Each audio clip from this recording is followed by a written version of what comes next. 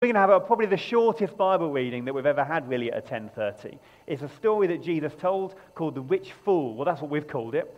And it's from, oh gosh, I haven't actually written down where it's from. Luke 12. I have got it written down in front of me, but I printed off the wrong page. Luke chapter 12. Jesus is in the middle of teaching a load of parables, and he says this, or the word says this. Someone in the crowd said to him, "Teacher, tell my brother to divide the inheritance with me." That sounds like the kind of thing brothers would say to each other mid-squabble, doesn't it? And Jesus replied, "Man, who appointed me a judge or arbiter between you?" And he said to them, "Watch out. Be on your guard against all kinds of greed. Life does not consist in an abundance of possessions." And he told them this parable. The ground of a certain rich man yielded an abundant harvest. And he thought to himself, "What shall I do? I have no place to store my crops." Then he said, "This is what I'll do. I'll tear down my barns and build bigger ones, and there I will store my surplus grain. And I'll say to myself, you've got plenty of grain laid up for many years.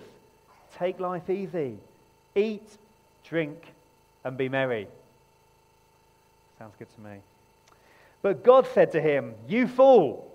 Oh, maybe not. "You fool, this very night your life will be demanded from you.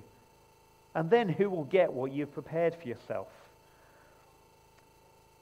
And Jesus then interprets the parable for us. This is how it will be with whoever stores up things for themselves, but is not rich towards God. So, Holy Spirit, we invite you to come in the midst of your word being spoken. Make us more like Jesus, please. Glorify him. Amen. Recent studies are showing, arguably, that our attention span is getting shorter. When I was a teacher 10 years ago, we were trained that kids could only concentrate for about something ridiculous like 4 minutes. And it's now reduced to even less, apparently. I'm never hugely sure about that, because you'll sit and watch a comedian for 2 hours, or you'll sit and watch a film for 3.5 hours and not get distracted. But there is a sense that our attention spans are getting shorter.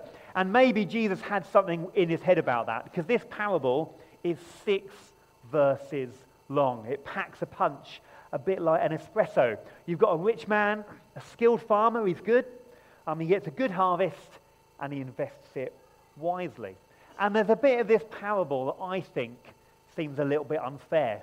As I was writing or thinking about this talk this week, I got a letter from the Church of England Pensions Board saying, well, I didn't really understand it, to be honest, but it said, "This is how much we put into your pension every week. If you'd like to, you can give a bit more." I was like, well, I can't even afford to eat, no thanks. Or you can choose where the Church of England invest your pension. So they've got some clever people that choose where the pension goes, and hopefully it'll mean that I'll get a bit more when I retire at 108 or whatever the retirement age is going to be then. Or you can choose it yourself. Now, the Church of England have got rid of most of their dodgy investments. They did have a few that were a bit iffy. They've got rid of most of them, I think. And I read this letter, and I didn't really have a clue what I was doing. And I'm quite jealous of people that understand money really well. Ron, for example, our esteemed treasurer. We hold him in high regard. And I look at this farmer, and I think, well, that kind of makes sense. If he's making more money and he's got good crops, wouldn't it make sense to have a bigger barn? What's wrong with that? It makes sense. This passage is named the rich fool, but I wonder if it's named that because that's what God says. That's not what I first think when I first hear this parable of what this man does. He's far-sighted, he's practical, he's successful. We'd like him on the finance team if possible. He makes sharp business decisions. He makes shrewd investments. There's no suggestion here that he got his money from being a bit naughty or from being a bit crooked. He's not a dodgy Del Boy kind of guy by the sounds of it. He had a knack maybe for turning everything he touched into money. If I was to say to you Richard Branson or Elon Musk or Bill Gates, the first thing we would think of probably isn't, rich fool. We'd probably, even if we think they've got far too much money, we'd probably maybe have some respect that they've done something to get there. They've worked hard. And I don't think Jesus is saying here that we shouldn't be wise stewards of our money. I don't think Jesus is saying, hey, David, cash in your pension, don't worry about it, sell all your homes. You know, I don't think that's what he's saying. I don't think Jesus is even saying it's wrong to be economically successful, or it's wrong to be entrepreneurial. I can never say that word, and I practiced it this morning, and I've said it smoothly, so that's good. I don't think that's what Jesus is saying here. I think what Jesus is saying is something about what the man says. He says, what shall I do? I have no place to store my crops. All about him. I'll do this, and then I'll do that, and then I'll take life easy. It's all about him. It's self-centeredness. I think that's the first thing we can tell from this story. There's a sense from this chap, this rich farmer, it's all about him and the money he's got and what he wants to do with it. There's a quote from a chap called Oswald Sanders. He says this: nothing is wrong with seeking great things, but it is wrong to seek great things just for yourself. You see, this man had kind of totally factored God out of his little spreadsheet. He didn't have a sense of God at all, or what the Lord wanted to do. This bumper harvest wouldn't have happened if it wasn't for the Lord's provision with sunshine and rain. He's the one, Genesis 8:22 tells us, the Lord is the one that provides seed time, harvest, cold, heat, summer, winter, day and night. They shall not cease. We might look outside and think, are you sure? But the Lord promises the seasons will continue. He continues to be the provider. It's all because of God.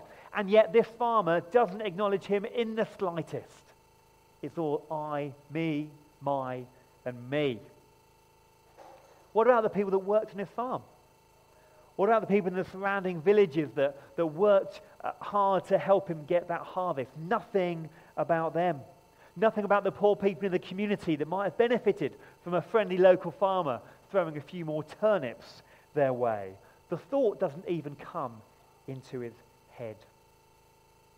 He stores up the grain. He forgets that Jesus says this: give us this day our daily bread. That's how Jesus teaches us to pray. Give me what I need today, Lord. Tomorrow's got enough problems of itself.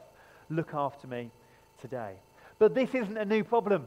Back in Exodus 16, the people of God were moaning about the manna from heaven, little bits of wafer bread stuff that was falling from heaven. The people wanted to store loads of it, and if they gathered up more than they needed, by the next day, it had just gone moldy and gone stinky and smelly. The Lord was teaching them. That's Exodus 16, verse 11. The Lord is teaching them, just take what you need for today. Each household should gather, says the Lord, as much as it needs. So the idea of keeping as much as we can, of holding things close, isn't new. And it's still a problem today. The wealth of the richest 1% of households in the UK is more than 3.6 million, compared with the least wealthy 10% who have less than £15,500. That's per household. 1% of 3.6 million per household. The less wealthiest 10%, 15,500. There's something wrong with that, isn't there? So I wonder, friends, where does God sit on my spreadsheet and on your spreadsheet? I wonder where the decisions we make about wealth, about investment in pensions, those of us that look at things like that, where our money goes, where does God figure out in that spreadsheet? I wonder if we make those decisions based on God and a sense of our own mortality or not. Because that's our second point. This guy seemed to think he was immortal. He had no sense that maybe one day his life would end. You know, despite all our medical advances, our mortality rate is still 100%. Who was it that said that there were three things that are definite in life? Money, no, was it birth, taxes, and death? Someone said that, didn't they? And it's not very funny, but it's true. They're the three things we are all confirmed that we will put up with. Job 1:21 says this: naked I came from my mother's womb, naked I'll return. The Lord gave, and the Lord takes away. Ecclesiastes 5:15 says the same. As a man came from his mother's womb, so he will depart again. Naked as he arrived, he takes nothing for his labor to carry in his hands. But this chap died with his barns full of earthly treasure, but he can't take it with him. His heart, though, was stuck on empty. This shrewd man, this business person, is dead. And we're probably not going to have barns full of wheat. I don't think any of us are farmers, unfortunately. Otherwise, I'd be your best friend with my children. But I don't think any of us are farmers. But we might not have barns full of wheat, but we do have some kind of barns that are full of something. We have a place where we put our treasure. And that's not necessarily a bad thing. Remember, it wasn't the fact that the guy was successful or had wheat that was bad. It was his heart. And I wonder, how do we store up our treasures? What is it that our heart is telling us about that?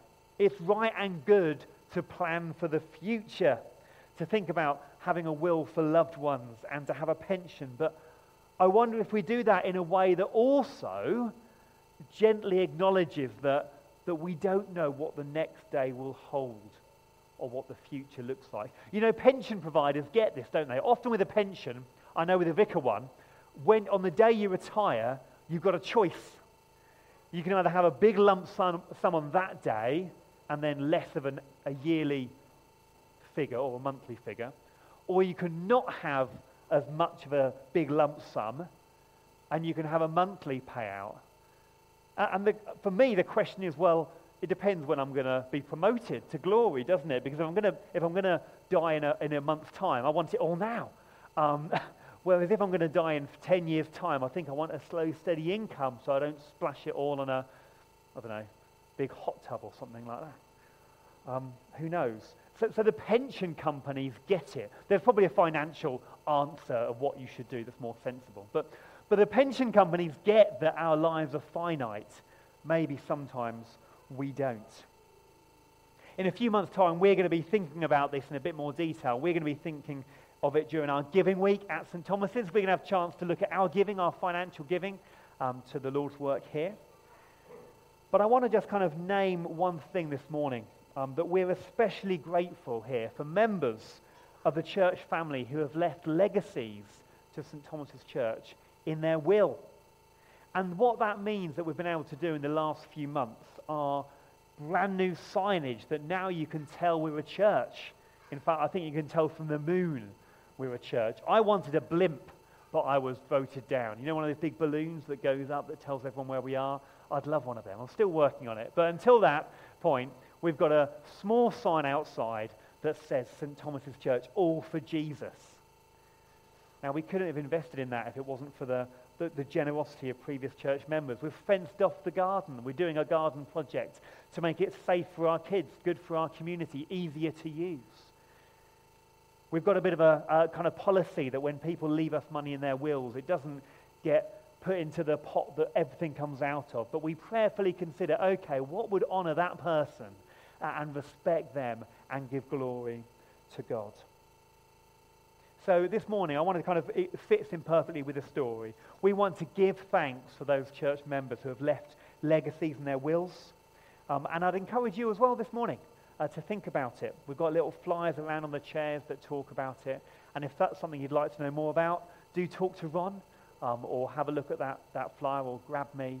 And more importantly, pray about it. Maybe the Lord wants you to think about something you could do to leave a legacy. One of your barns could be left to St. Thomas's. So where is God, friends, in our spreadsheet this morning? Let's end with a sentence from Revelation 20:11. This perspective kind of changes everything, I think. Then I saw, says John, a great white throne, and him who was seated on it. And from his presence, earth and sky fled away, and no place was found for them. And I saw the dead, great and small, standing before the thrones with their piles of money and their posh Ferraris. It doesn't say that, does it? It says, I saw the dead, great and small,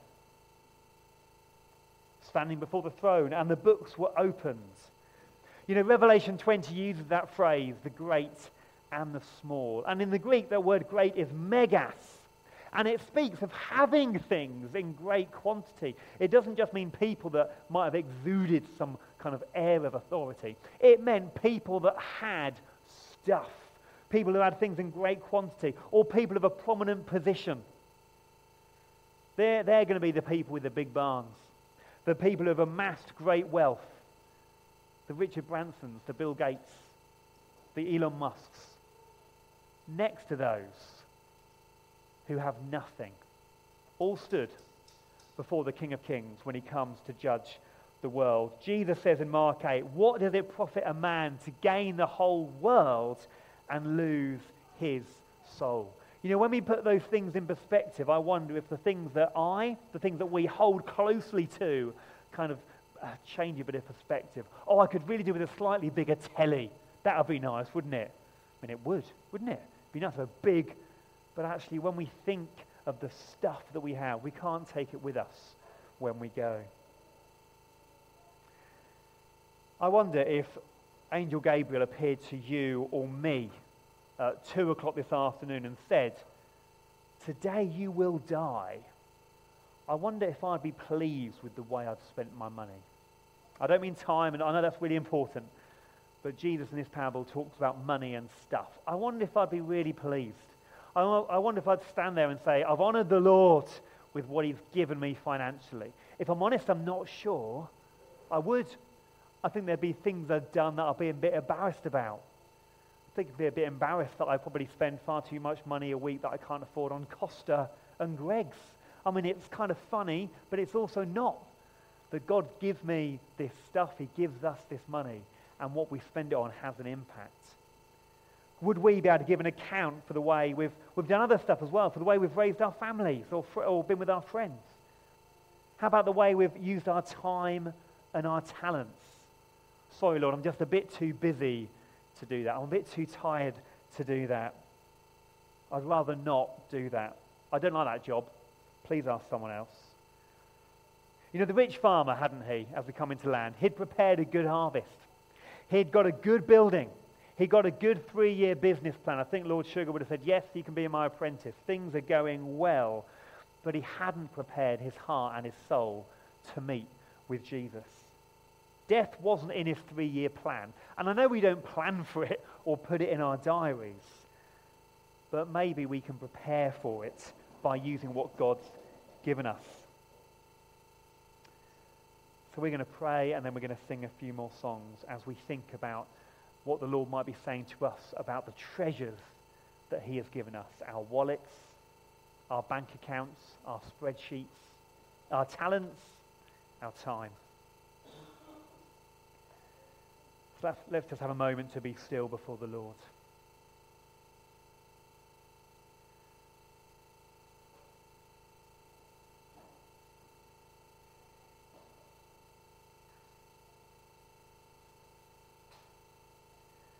So come, Holy Spirit.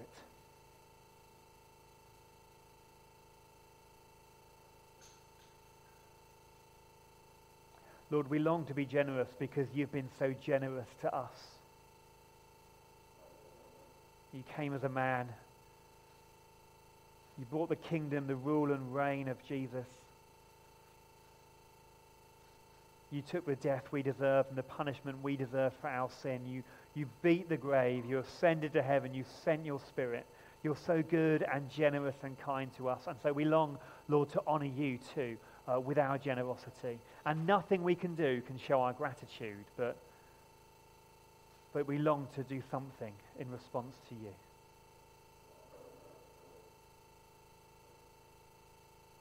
So Lord, in the quiet, we bring before you our bank balances, our spreadsheets, our financial worries.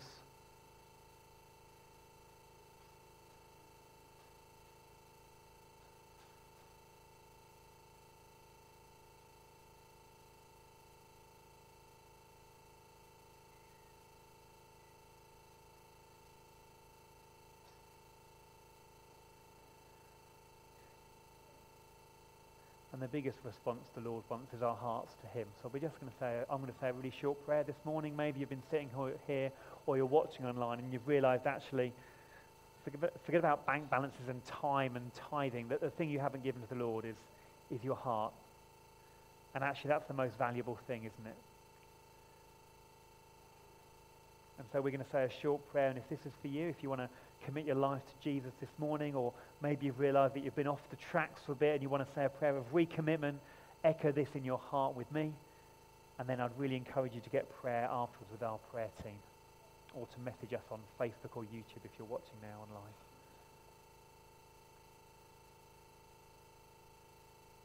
So Lord, for those of us who recognize that today we need to recommit to you, this is our prayer. Lord Jesus, I repent of my sin.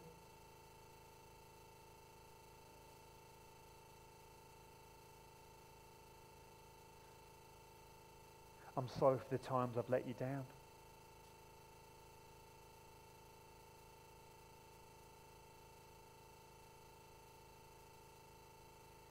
I want to live my life for you. So please fill me with your Spirit even now.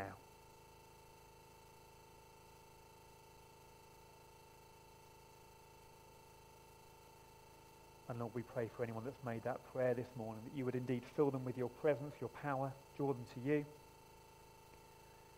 Clothe them with your love and your peace and your presence.